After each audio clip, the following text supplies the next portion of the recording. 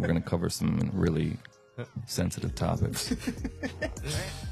We are fully recording. We are. All right.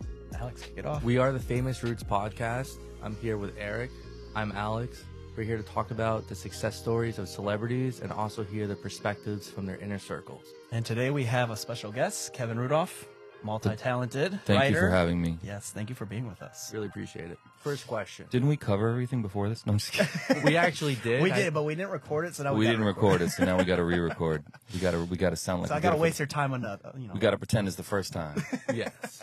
So let's, we talked about New York a little. And so talk about the comparisons of growing up in New York and kind of that lifestyle versus right now in Miami, where we're currently recording. Well, I lived in New York most of my childhood, went to school there, played in bands as a kid, did the whole like Lower East Side thing when I was like 14, 15, went to this night school where you could go to school, you showed up at like 4 o'clock. There was no homework. Kids were smoking in class. It was like, the Wild West of New York. And, when I moved to Miami, it was like, wait a minute, you can live here. And I fell in love with it. I was coming down. I was working with my friend Jimmy Douglas, who is a mixer, engineer, also producer, working with Timbaland.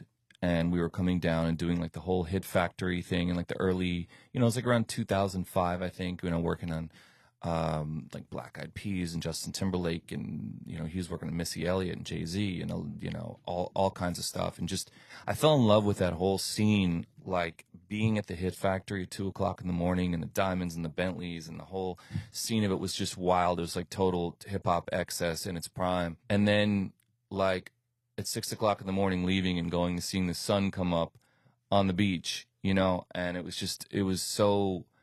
was like everything I ever wanted. I think growing up in New York made me want this like somehow tropical lifestyle.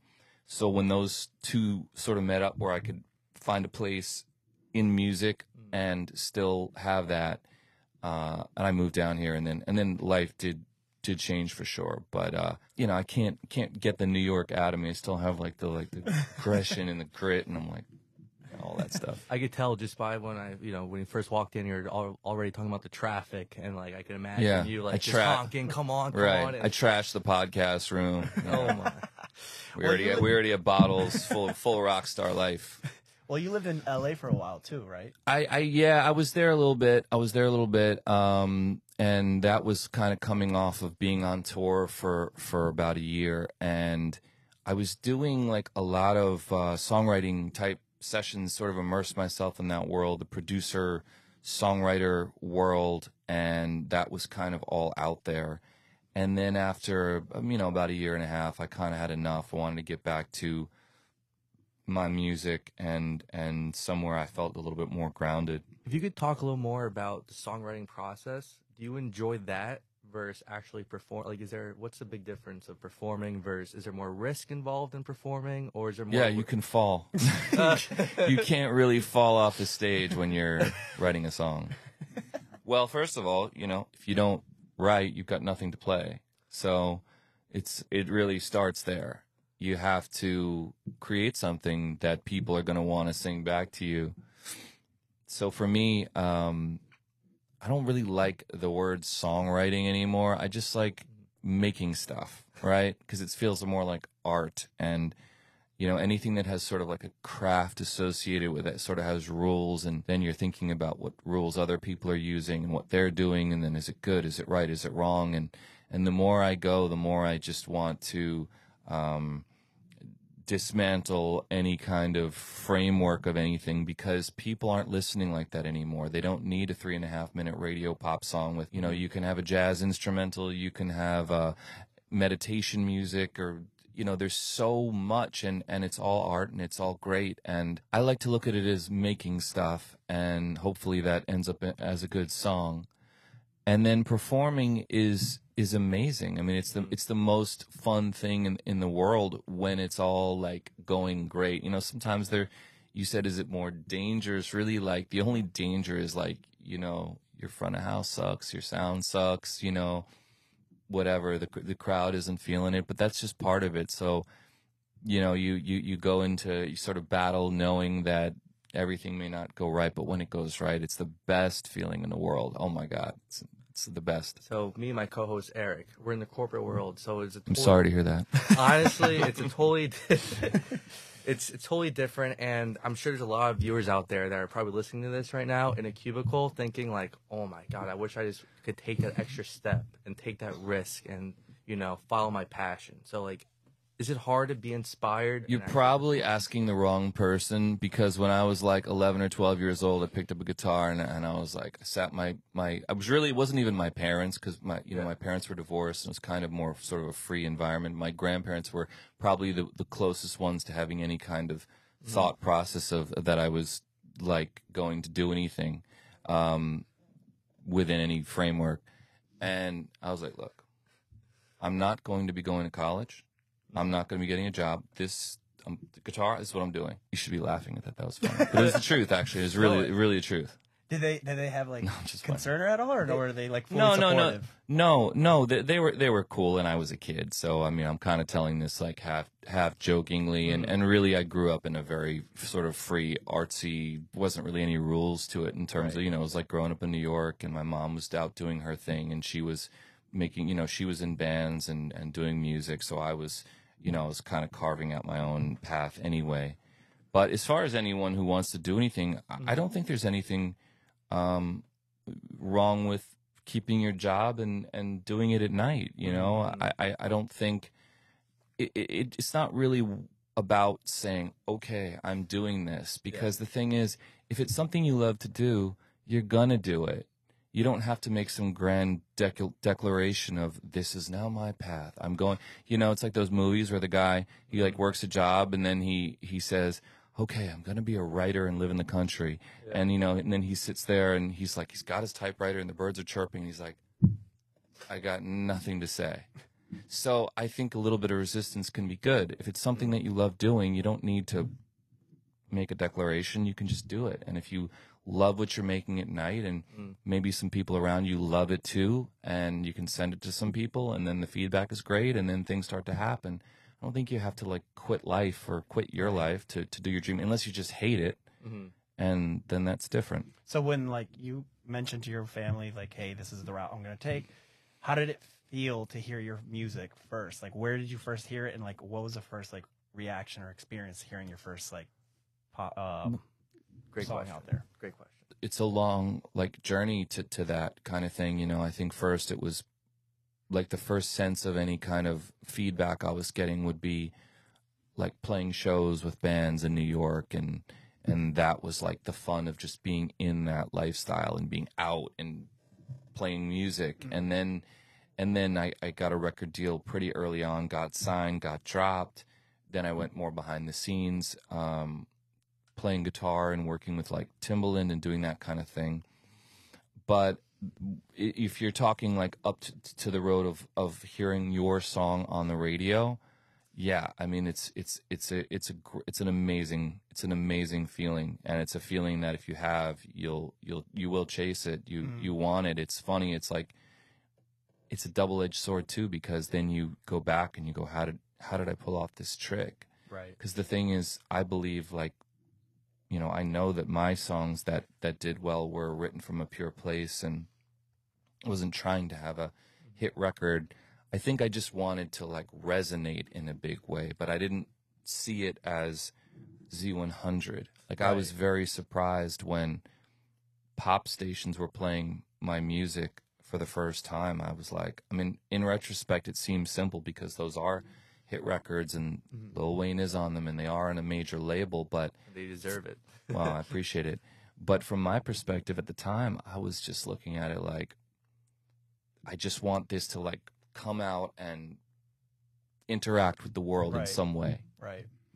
The influence and on Let It Rock, it's kind of, music changes. If you're doing like, running an ultra marathon and you're listening to the right music, that's the life or death. Like, that changes your pace in sports and even video games. We're talking about how you're like rocks in Madden, and the impact to all the people around the world. I mean, you have 100 million views on YouTube, and I'm sure your stream numbers are insane. So it's kind of like, I can't even fathom like how many people you touched. So it's Oh, I insane. appreciate that. Yeah. Yeah, it's a cool feeling. It's, especially since I started, telling stories on TikTok, and a lot of people are like, well, you're just talking about the past. And I'm like, I'm doing it. A lot of the TikToks that I do is sort of for posterity. Is that the right word? In terms of what I mean is, I kind of want to just have that footprint of me telling the stories, especially in a world where there's so much information and everybody kind of, you can Google things. Oh, it's on Google. Yeah, it must be true, and ChatGPT. Sure. It's like, how did this happen? Well, and then they just basically funnel all the previous information from any other article ever written, which may or may not be true. So I wanted to have that there as a footprint, just kind of how things happened and my take on them, and just put my energy into it. And the greatest part about it is I've gotten so much feedback. Like, I remember one guy, he said, the greatest comment, I did another one about it. He said, it was a lonely boy, lost in like 7th grade, and there was only 3 things on my iPod, and it was you, Kanye, and Kid Cudi, and you were the one who gave me the confidence that altered the course of my life. And that guy's like a firefighter now, you know what I mean? Oh, wow. And then I've heard people say, I became a tennis player. I mean, it's all these things I never would have expected, like, and it's funny because, like, as an artist, you go through these highs and lows and ebbs and flows and highs and lows. And now we're doing a new song. But, I'll be sitting there like, I don't know, I can't come up with anything. I don't know what I'm going to do. Should I quit, And then you just read something like that. And I'm like, wow, okay, yeah, all right, got it. Okay, I got to get, this is what I do. Because now that you're on TikTok, and I don't know, like, when I'm a TikToker. yeah, TikTok. you like it? I'll be getting my self tanning endorsements just before you know it. Just you wait. Your fan base, and we were talking about it too. I think you see comments, and a lot of people block comments on YouTube, but all your comments are positive, and I'm like, that's a bad thing, by the way. Is it real? Is it real? I mean, they're not all positive. Trust me. You haven't read deeply enough. Real? It's the algorithms. The algorithm. But I'm glad you're being shown that. Yeah. No, I mean. But I was gonna say, like, does as an artist, you hear some celebrities say like, oh, I don't, like LeBron James sometimes says like, oh, I don't read through the comments. Do you ever like go through and you're like, you see one and you're like, damn, like F that guy. I don't ever go, like, on YouTube. I don't ever go through them as in like an afternoon activity. I only go because, like, I do like to respond to people because I see how much it means to them, and that's great, and it makes them feel connected, and it makes me feel connected to them, and really that's what this is about at the end of the day. It's connecting to people and affecting them in some way, or I suppose. And really for me, it's just I make the music just for my own therapy. So Are you more active on TikTok or on Instagram or both? I like, I think TikTok is sort of reaching out to more people, so people can find you a little bit easier. I've found Instagram seems to be a little bit more like a Facebook kind of thing, where you're kind of only hitting the people that are interacting with you. Right. And if they're not interacting with you and they follow you, they're not even being shown your stuff. Right. Whereas TikTok, like, I was telling a story about how Rick Rubin wanted to sign me back in the day or whatever. I went to his house and, people are like, oh my God, no, he's horrible, good things, bad things. And I'm like, dude, I'm just like sharing a story. Right. It's not that deep, but you're like I think everyone's kind of doing the same thing. I think where you're sort of making the content and just spreading it across, So I try to but I think TikTok is probably, like I said, the easiest to sort of suddenly reach people. But the coolest part about it is there's all these people out there who don't know I exist on TikTok, and they grew up on it, or they still listen, or And then you follow they're her looking for there. new stuff, and then they're suddenly connected to you now, and that's what I like more of. I like seeing that happen more on there, because you hear their stories. Oh my God, this was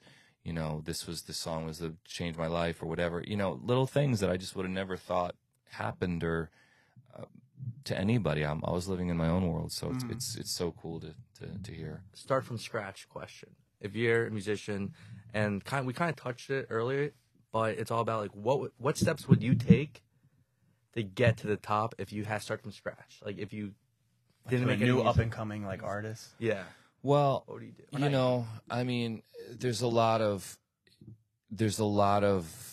layers to that question. Yeah. One being, who are you as a person, and what do you want to do, and what are you doing? Like, for example, you could do like the Tekashi 6ix9ine approach of just like, I'm literally just going to get as much attention as possible, and that will work to a degree. I don't know how far it will work, but you could do that.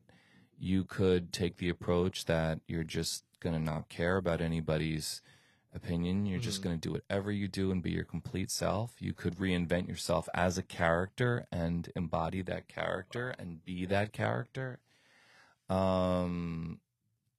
There's people doing it, I see, that just do, you know, beautiful, sensitive singing and piano, and they just sort of allow it to happen, and they share their art. So there's so many ways, and it depends on what you want to be. If you want to be a hip hop producer, obviously that's not the way, you know. If you wanted to be a hip hop producer, it's very simple. Just make 3 beats a day, post them, film yourself doing them, and that's what there is to do. And then hope that you connect to artists, right? If you were a singer-songwriter, it's going to be a different path.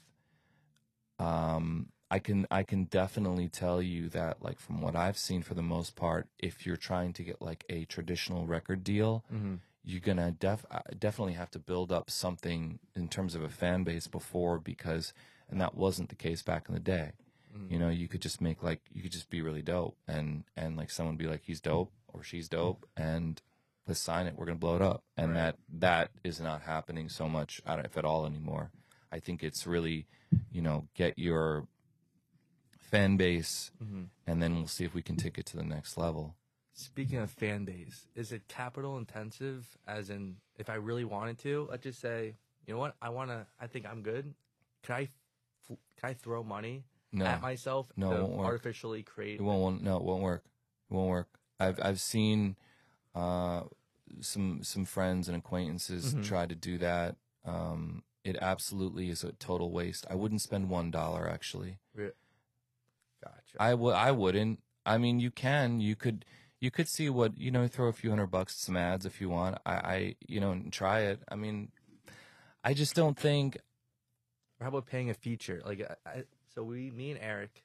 Oh yeah, I mean that's different. If you're paying for someone who has reach and fan. I mean, I thought you were literally talking like, we're just gonna go dump, you know, $100,000 at radio, and I should have clarified. My bad. Have 5 PR, you know, like PR. It's like, because it's like, at the end of the day, you are who you are, and radio's gonna play what's popping with the fan bases on TikTok, and as well, you know, as all those other things, and you know, you can hire a PR person, but they've got to talk about something. You're not doing anything, then what are you going to talk about? So yeah, a feature could be a really good approach to if you want to spend money. I don't think there's anything wrong with like making a great video if you want to spend money on that. It just depends. It's like, if you're down to like your last X amount of dollars, like, I wouldn't like go run it up and think it's going to work that way.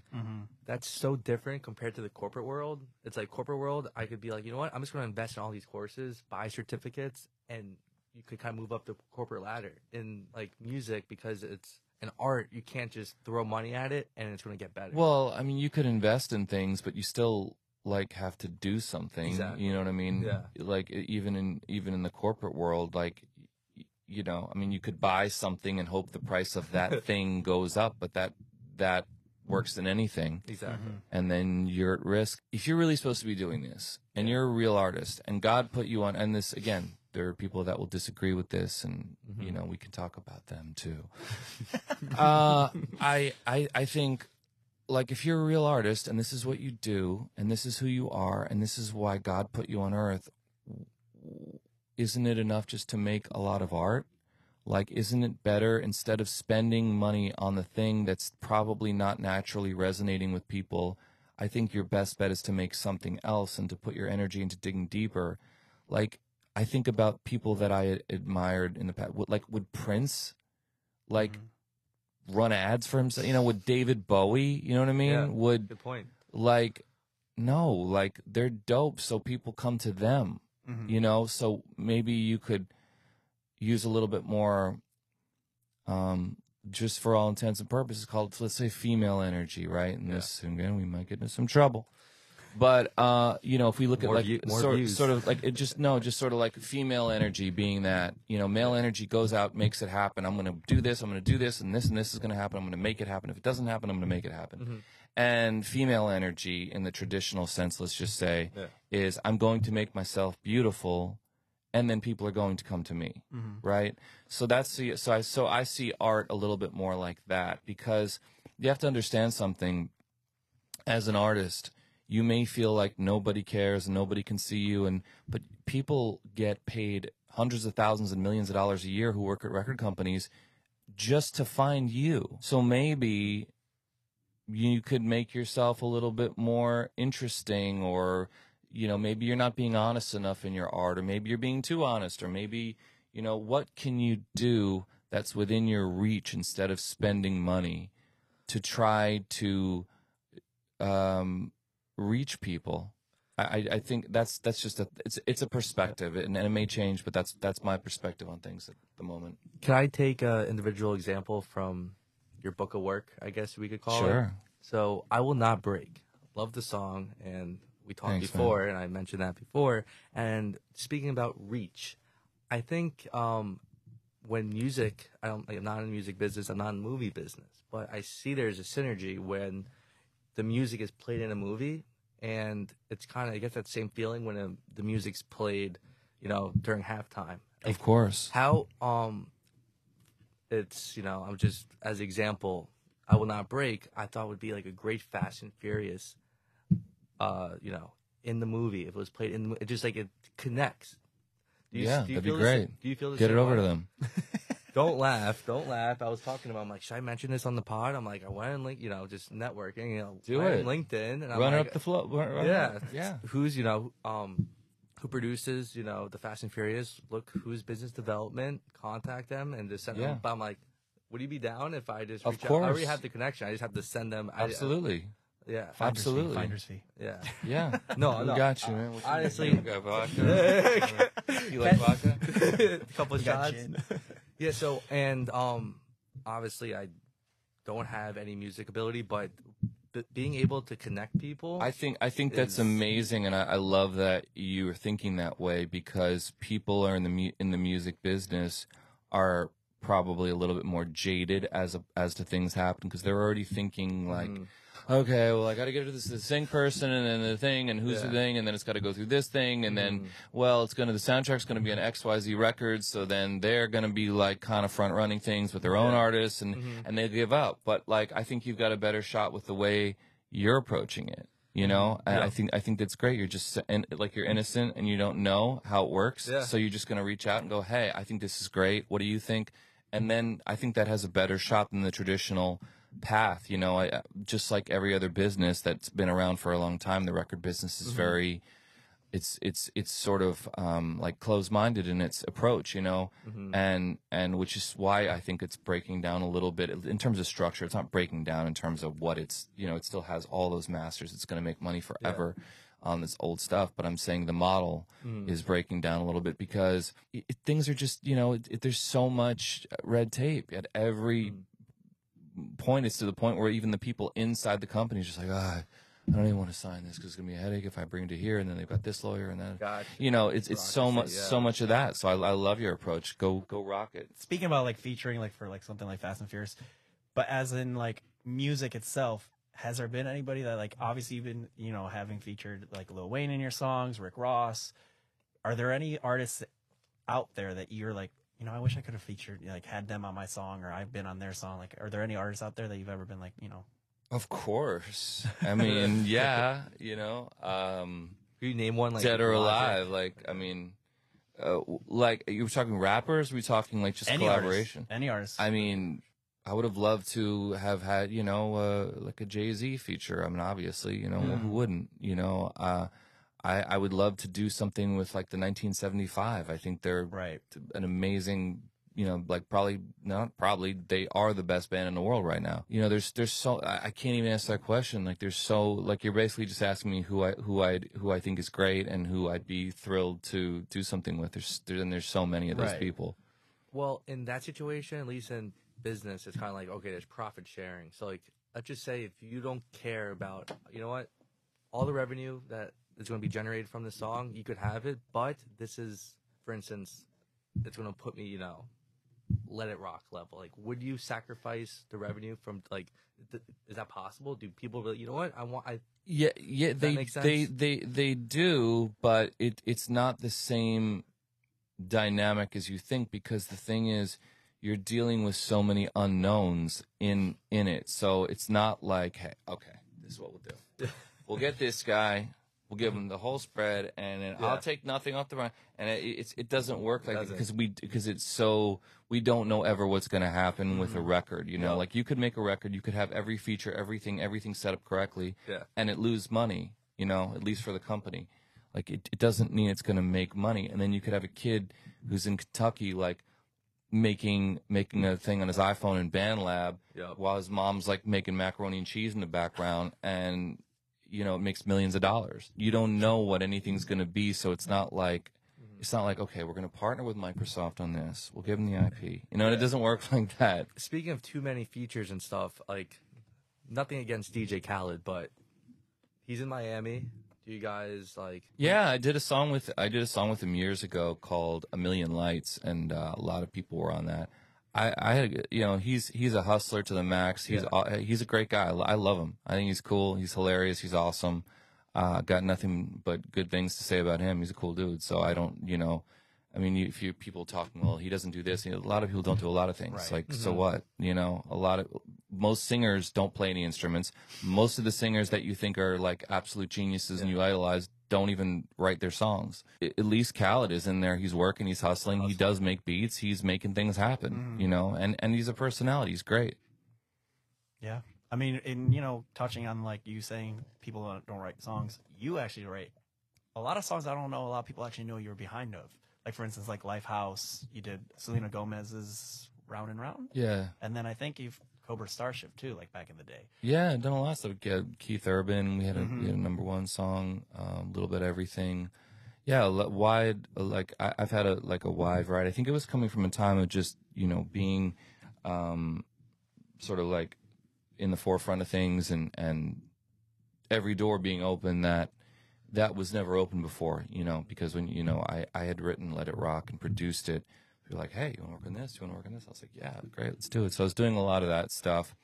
I felt toward the end of that it was just a little bit like it was changing as I was doing it.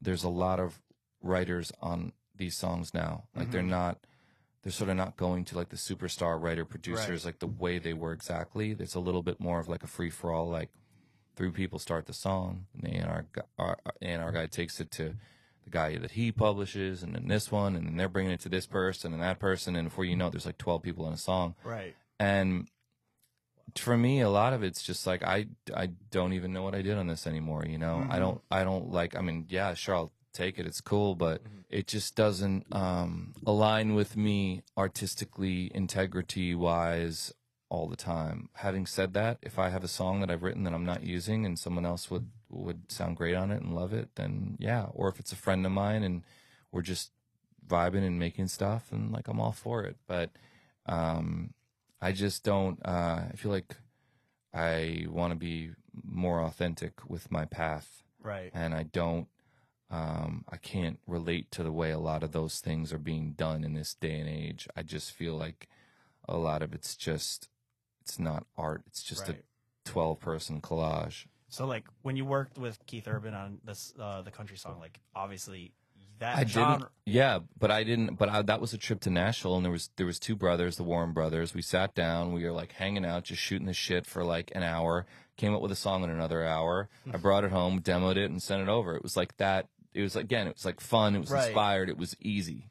But does that, like, do you have to take yourself out of like what you're normally doing and then putting yourself like into like country? Because like it's a whole different I guess like I mean, music? my contribution to that was really the music. So I didn't sit there, I mean, yeah, if I heard some words, I would kind of throw them into the mix, but I can't take credit for sitting there going the Daisy Dukes and all the stuff they talk about. They looked at me like, here's beat maker dude from hip hop world on Cash Money, and we're country lyricists, and that's how it went down, and that was perfectly fine with me. And those guys are amazing, and they're fun as hell to work with. So Right. It's kind of like a wild card. Just listen to your music. It's a Joker. What's your opinion on this? Your style, it's definitely unique, and in a weird way, I see how it kind of Enrique Iglesias, kind of like the Spanish music, kind of he has his similar flavor. Even does that make sense? I see similarities. When I'm listening to his music and your music, there's definitely overlap. No, I worked with him for days. He's super cool. Like a long Really? time ago. Yeah, he's a great dude. He's awesome. I don't see any similarities, but he's Yeah, you lost me on the similarity cool. part. Well, I mean, I think with Cardi B, you saying I'm really handsome? Is that what you're trying to say? You're just like But what's your opinion? I a think Latin lover. Well, I think like at least in the U.S., like Bad Bunny blew up. I feel like 10, 15 years ago, you wouldn't have like the Bad Bunnies as popular on the chart in the U.S. And I feel like, would you be open to like not necessarily with Bad Bunny, but just kind of more add Spanish to your flow and collaborate with a Spanish artist? Sure. I mean, it sounds fun. Yeah. I don't have any. It sounds great. I mean, it's not something I'm like out seeking, but Okay. yeah, it would be awesome. Yeah. I'd be down for that. Sure. It's like an open-ended question right there, Alex. Like Justin Bieber did what? Despacito, and That's true. It's just, It would probably be actually pretty cool.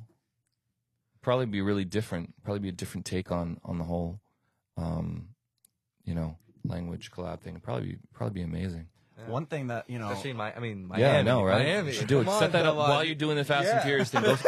Go set that up. How long you here for? Kill two birds with one stone. That's why I got it. one thing for me, like personally, like when I listen to your music and like going on your style and everything, but somebody that I feel, and again, this is my personal input, is like Macklemore. I feel like with your music and like with his flow and like your guys' style, I feel like would be a very good collab. And like Yeah, it'd be great. Macklemore, I feel like has like because he's worked with like a lot of different artists. Add it to your list. So I feel Add like it to your list. that would be like a really cool collab. Sure.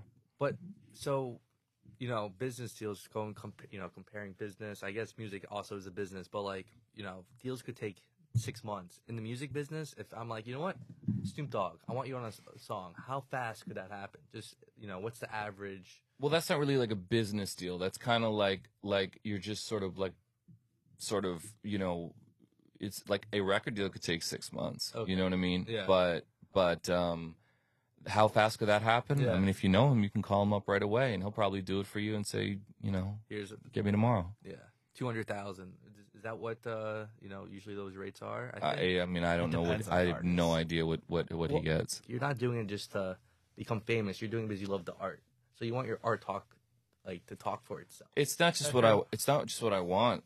I've tried some things, and I just feel like my path is to be a creative person. My path is not that path at this moment. Yeah. It doesn't mean I wouldn't do something in the future, but I can tell you, like, the guardrails of my own life experience have pushed me back into doing what I do first and foremost, because I'm kind of an all-in person. Like I can't invest in real estate. Like, you know why I couldn't invest in real estate? Because I wouldn't have like a few rental properties or a thing. Yeah. I would leverage myself out to the max. I'd own like whole blocks of things.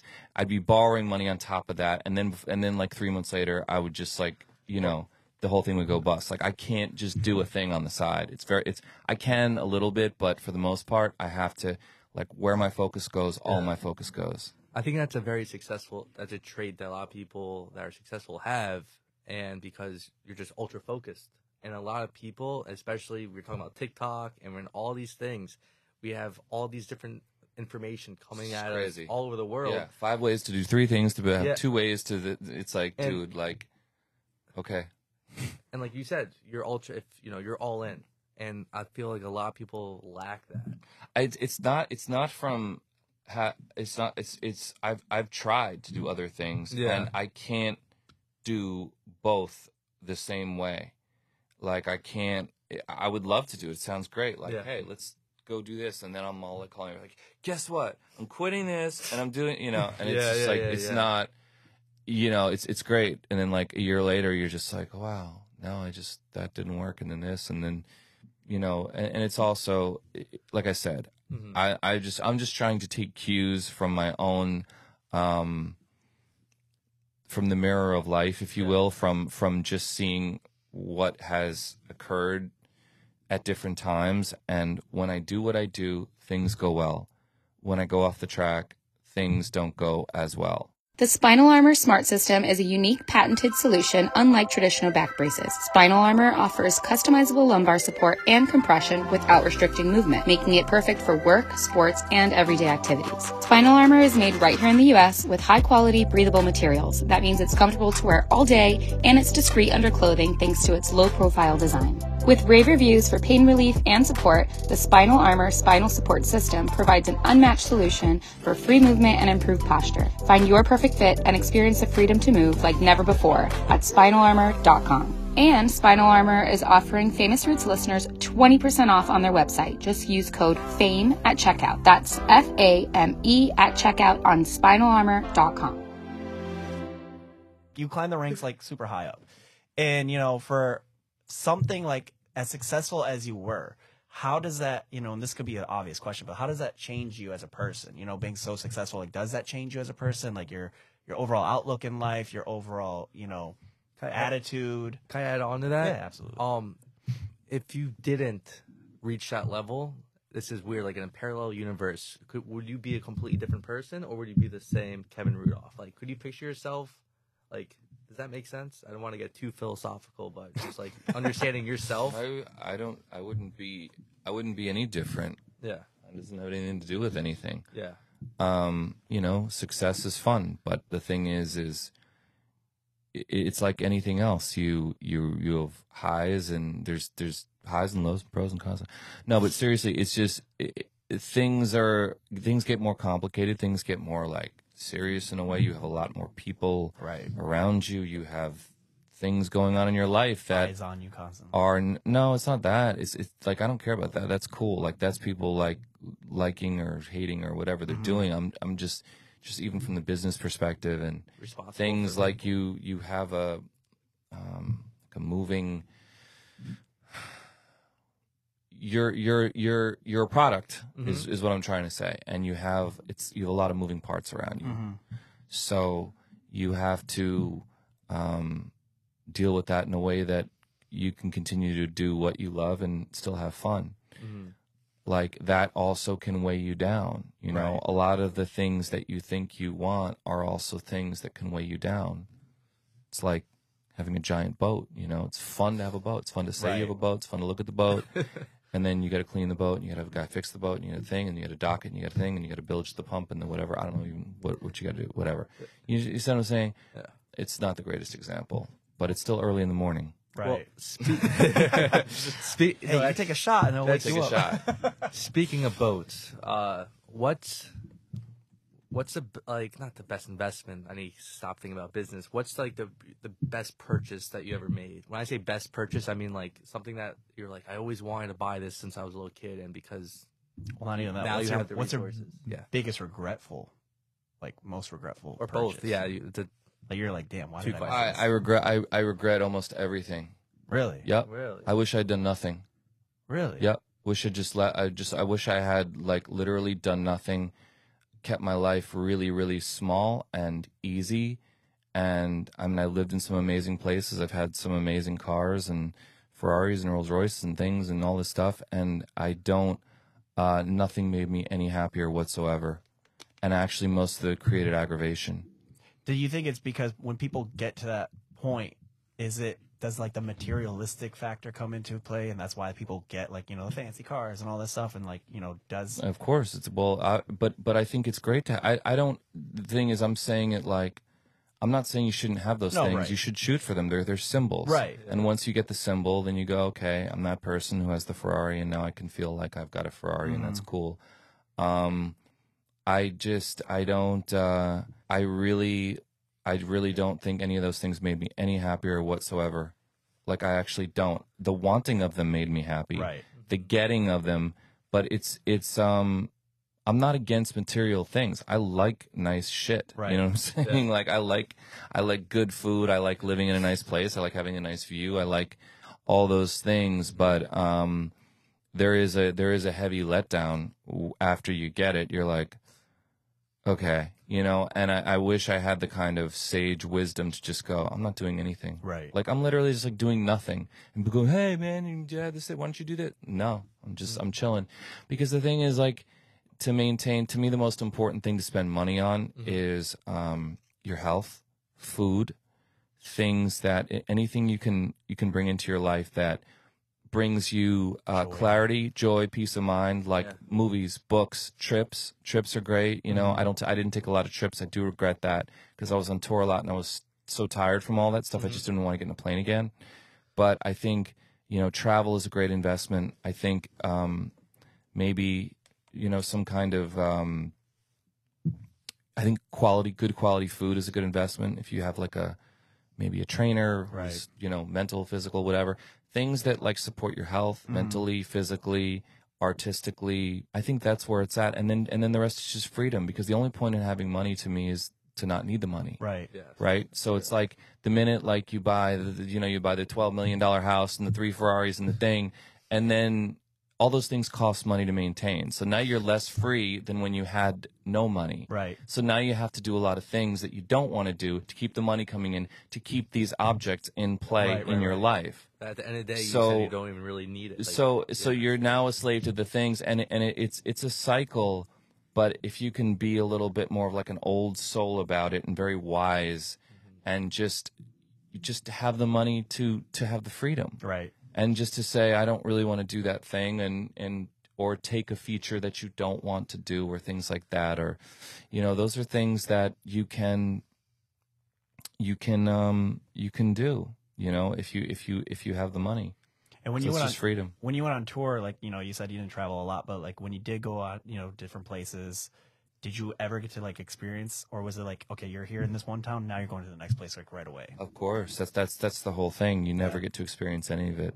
You're seeing like a dressing room, an airport, and Is it always You know. like you're on like a time base, like you're going to this place, now yeah, this place, and this definitely place? is. Yeah. Oh wow, damn, that's not fun. It's not fun at all. So you're like, oh, I've been there before. Really? Could you talk about it? Not really.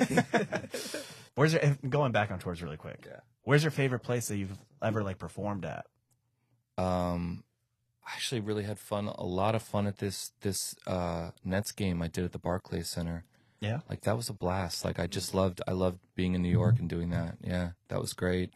Does it feel good doing it back home? Yes, like, it does. And New York's a real audience, so you know what you're gonna get. right. Yeah. But we you know, so many places. It's hard to even remember. But like, it's a lot of fun. Sometimes in the South, it's like Charlotte and places like that are really fun. Mm-hmm. You know, great crowds. When you know, have you done? And I know you have, but like, would you rather do like an individual tour or a festival? You know, like when you're going like on your own kind of solo tour, or you're being in part of like a big festival. Because I know you're at one. I can't really, like, it just depends on the crowd, really, and like, to me, so much of it is how it sounds. Like, if your sound is good, and, you know, because a lot of times when you do these like one-offs, you don't necessarily have your, you know, proper sound check, Right. things like that.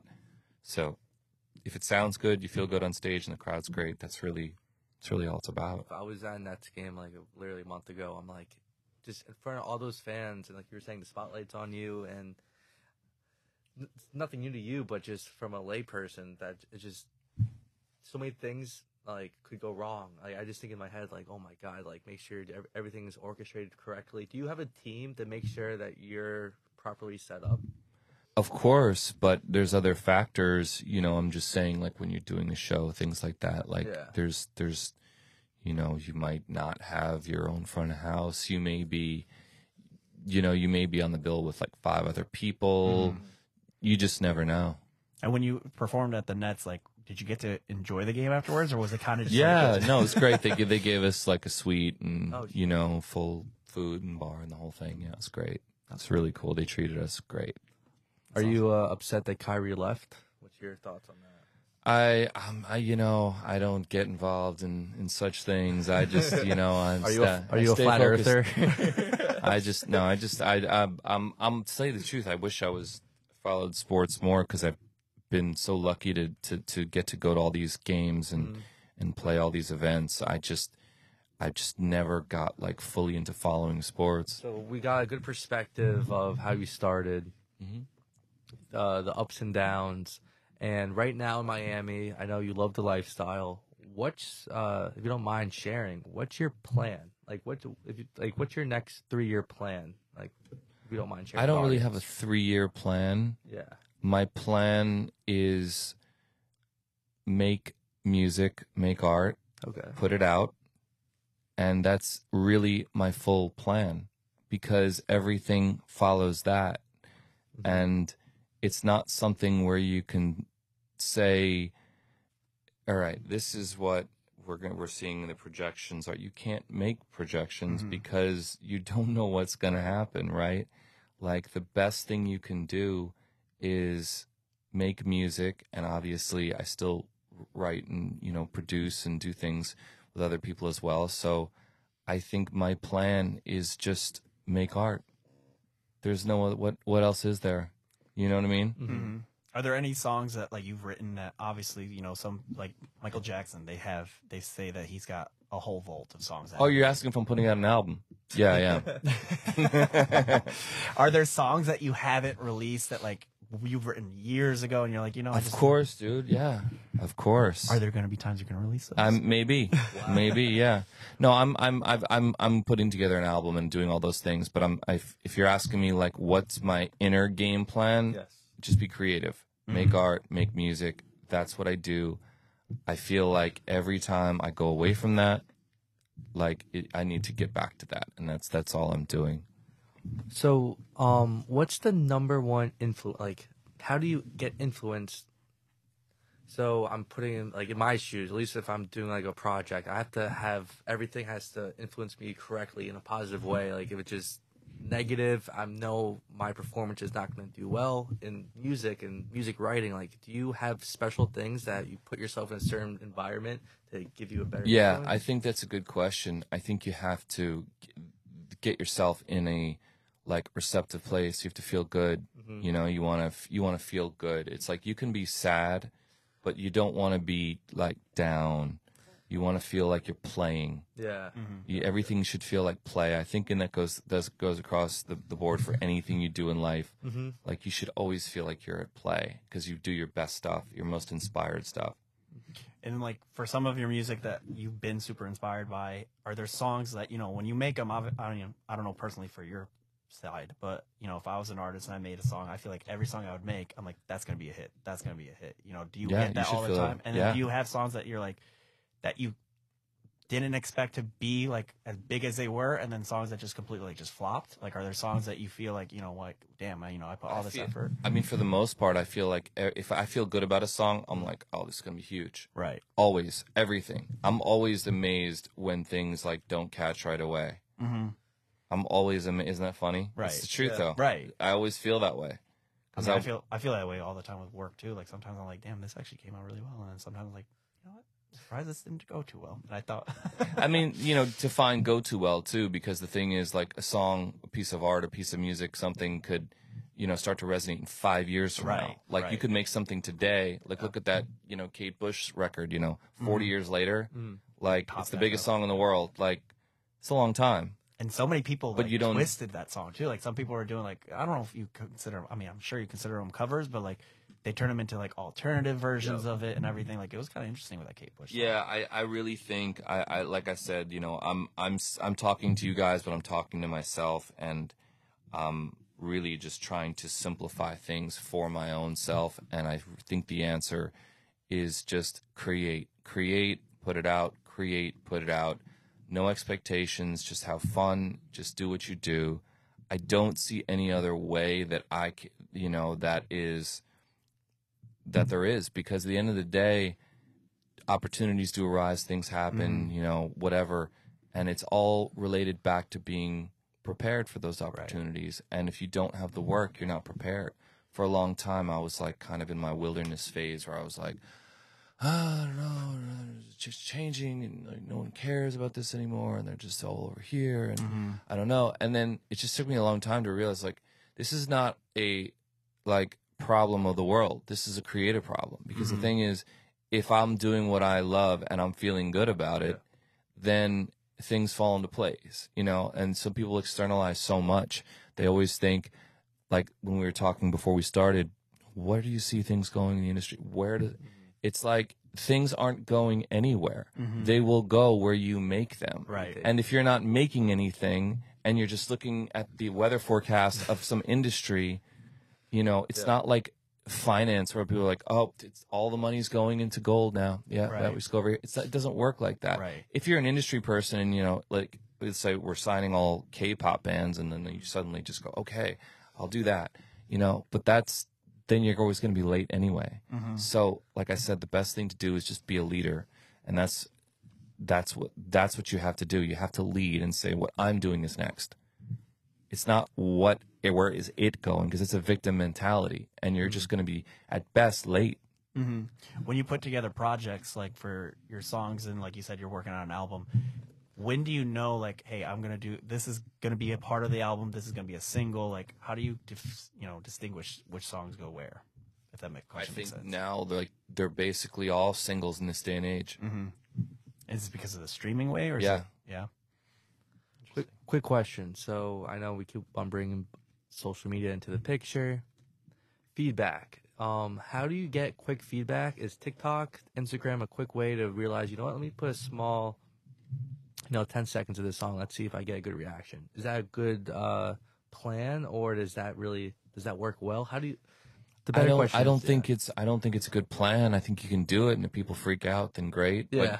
But TikTok may not show it to a lot of people, so you may be showing it to like 150 people instead of 150,000, and then if you believe in it, should you abandon it? No. When you play or you post on TikTok or on Instagram, on social media, and you have in the background like your songs, do they ever give you like a warning, like, hey, this is copyright or whatever? Like yeah. That's funny. Do you always have to like submit it yourself? No, or? It's not submitting it. They want you to use the audio in that. They're doing that because they want you to use their audio. Yeah. Wow. Which is correct. Which, as you should. I mean, I guess because it trickles back to you anyway somehow. Right. Interesting. That's kind of cool. I did not know that, because I always thought, like, when an artist goes, like, that's your music, you can post it, whatever. But like, I don't know if they still kind of be like, hey, flagging, like, you still got to get the corrections. Oh yeah. Interesting. They're flagging. Honestly, I think it's a great podcast episode. It's touching like literally all the points that we're trying to touch. I did want to ask a couple like more questions. Like, obviously we've touched a lot inside, but collaborating with like other artists and like just working on the outside. But we've mentioned like you worked with Lil Wayne. Good point. How is it like having like, obviously Lil Wayne's such a huge influential like rapper, one of my favorite artists. But how is it, you worked with Timbaland, you worked with Lil Wayne, Rick Ross. Do you get pieces from each one of those artists that you kind of take back with you, and you're like, okay, my next song, I want to include this in here? Or, is it kind of more so you always just kind of not stick to your same style, but stick to your, what you're best at kind of thing? Well, I always do, especially with working with rappers, like people say, what's it like working with? And they do what they do. So I'm not sitting there going, hey, you know what? Could you take out that word? I mean, no one, not even me. Nobody does that. Yeah. Right. It's kind of like beat maker, rapper, and rapper gets the beat and then does what they do over it, right? So there's no real like, when working with, like, most of the working with would be like more probably on a video set, really. When we do those videos. But other than that, they do what they do, and I do what I do. When you guys collaborate, do they have, like, for instance, I've seen like in interviews, Lil Wayne says like most of his lyrics he just on the spot. Yeah. Does that kind of like throw off the flow sometimes or no? Because like, is there a lot of retakes at all? Because like if they're coming off on the spot, no. it's like, And the best thing about him, you know, I guess if I had one takeaway watching him, I would say he has like a supreme confidence in himself and his artistry, and where most people would sort of do it and go, I don't know, that's not good enough, let me do it again. He knows it's good enough because he did it. right. Right? Yeah. So, like, you don't question Picasso. You don't go, Right. I don't know if that line is straight enough. He did it, so he's the artist. Right. So if he's the artist, that's his art. And if the line looks that way, then that's the way it's supposed to be. Right. Wow. Going back to like, you know, your old songs and then to your new songs, like Welcome to the World, that is by far one of my favorite songs from No, I appreciate it, man. like that song is honestly, if I don't know if Apple does it anymore, but if you could see like the counts of how many times you listen to the song, that one's definitely in the top 3. Oh, thanks, man. But for Welcome to the Appreciate it. World, when you come through with, you know, your old albums to your new albums, are there certain songs that, you know, you kind of carry into where you're like, okay, this is kind of, you know, you kind of talked about it now where like, you know, you don't know what the industry's like, you don't know where the direction's going to go, but you know, you're like, you know what, this old song that I wrote, I want it in here and it's going to flow with all the new stuff that I made. No, I have a band and all that. Like, that was me like a while ago going, all right, so how does this fit with that? And now I just think that the best way for me to move forward is just like creative abandon. You know, it's like I put this new single out called 10 Fingers, and it's like it's much more of a vibe record, but I know it's a good record. So I don't care how many streams it has or how many what. Then it doesn't. Do you understand what I'm saying? Right. So it's like I can't make it go back. And how does this connect? And is this going to be the same thing? Is that like I don't think we live in that world right now. Like maybe years ago, where it's like, okay, radio's, you know, it's such more of a format based thing. But I mean, what do I have, or what does anybody have to lose by just making whatever you want and putting Right. it out? Like I don't see how that would have a downside. It's just You know? annoying to see, like, on, you know, for other artists, for instance, like Eminem, people are always like, he should go back to his old style. Say with Kanye, go back to your old style, kind of stuff. Well, people are gonna say whatever they're gonna say. You know, I like does that bother? Like, when you see that and you're like, you know, it's like or do you kind of block it out? everybody can have an opinion. Like, what should I do? Like, you know, do you want?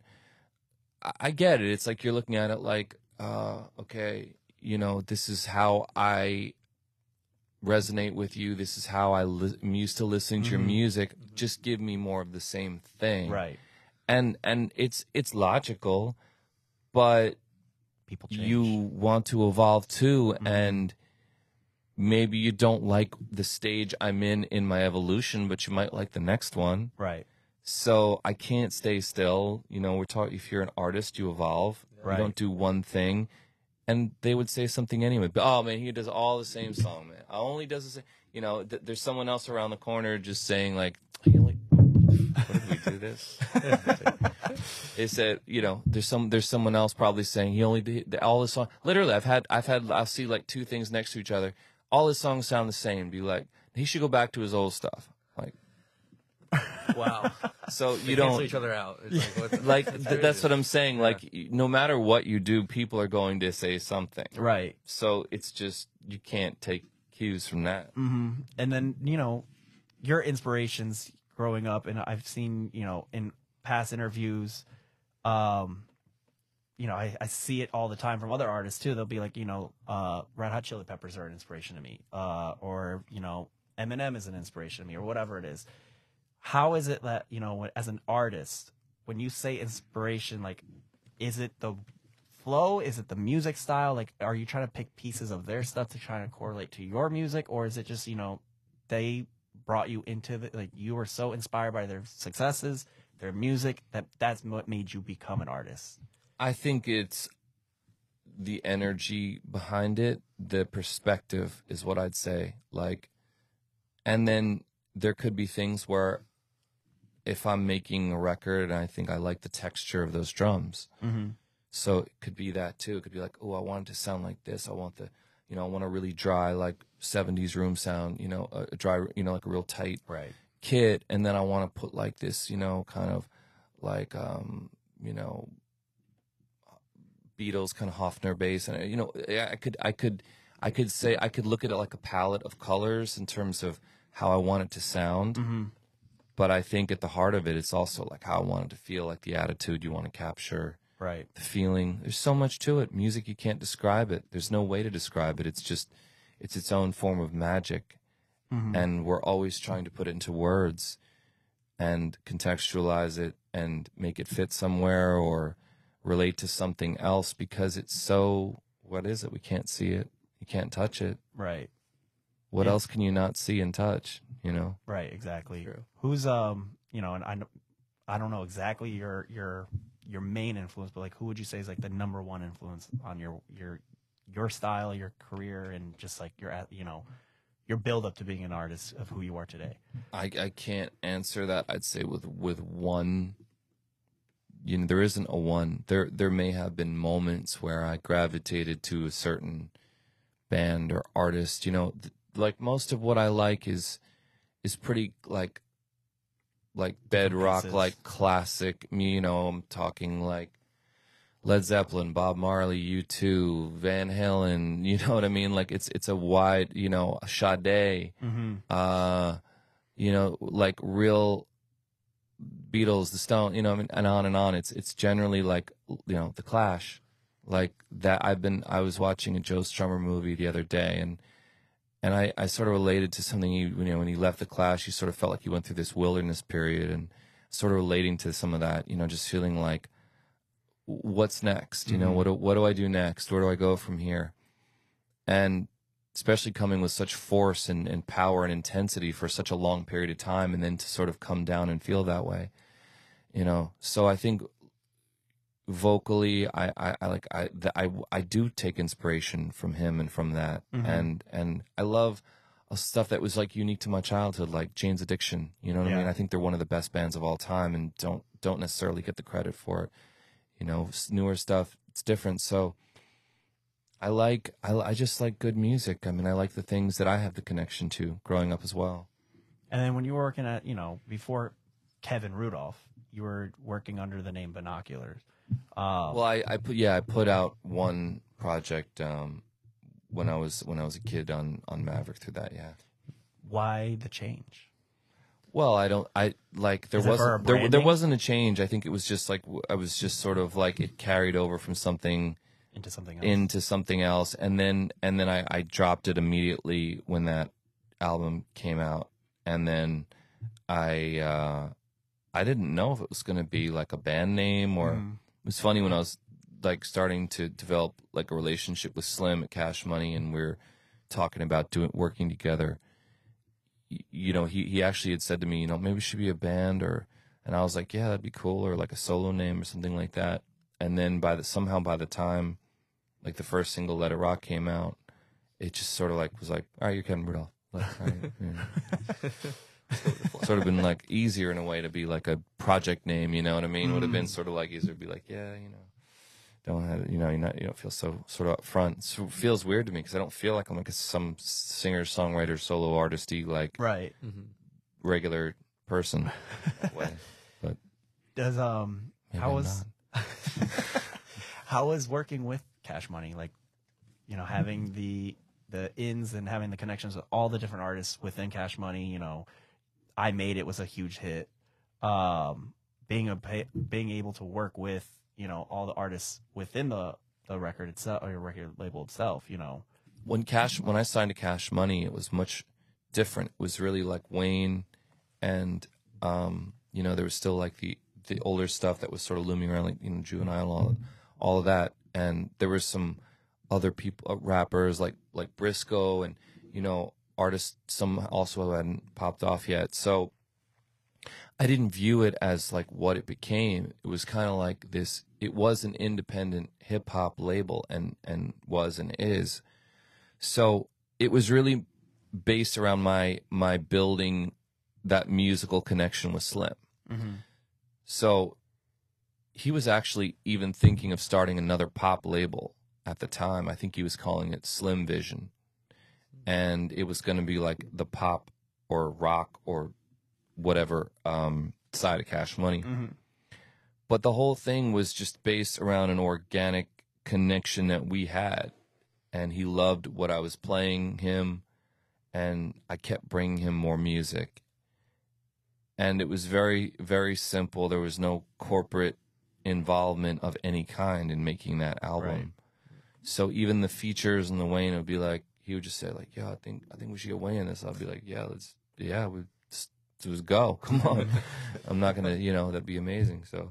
And you were the only, like, your style was the only one in Cash Money, right? Like there was no other like kind of pop rock. Yeah, no, there wasn't, and it was all new at the time. So, this was right as they were signing, or Wayne was signing Drake and Nicki. So it wasn't quite what it became just yet. And it was a very, like I said, it just all came together like very naturally. It just felt very right at the time.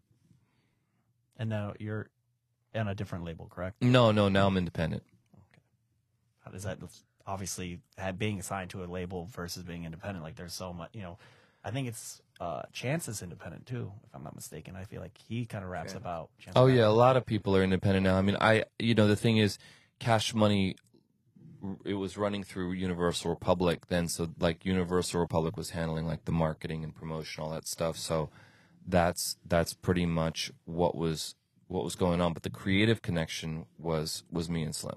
Kevin, this has been awesome, honestly. Thank you so much for being on. Yeah, thanks for having me on. We got a lot of information, too much information. Definitely too much. A lot of perspectives. Much too much. But seriously, this was great. We did a little rant and ramble. We did, but it was good. It came out really well. Yeah, it did.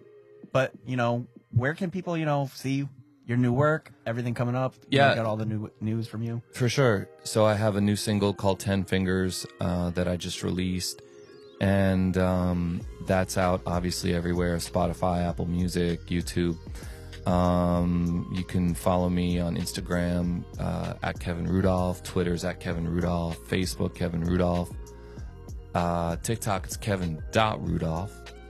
And for sure, follow me and check out what I'm releasing next too. And you will answer your followers. Oh, I love it. I love engaging with everybody, man. I mean, this is what it's about. It's so cool just to, receive love and give love back, and that's what we do. Perfect. Well, again, this is awesome. Thank you so much. And for our followers, tune us in for our next episode. And we have got lots of guests coming up. So cool. Thanks for having me. From sharecropping to pot stills, America's only Black-owned farm-to-bottle distillery is using their 4th-generation farm to create world-class, award-winning spirits made in the heart of Arkansas Delta. And they're doing it with sweet potatoes. Yes, sweet potatoes. Their sweet potato vodka has been racking up awards, including double gold, triple gold, and best of class. Find them online at deltadirtdistillery.com or on Facebook and Instagram at Delta Dirt Distillery, and see why they're named the 2023 Arkansas Tourism Attraction of the Year at this year's Arkansas Governor's Conference. Must be 21 and up to drink. Please drink responsibly.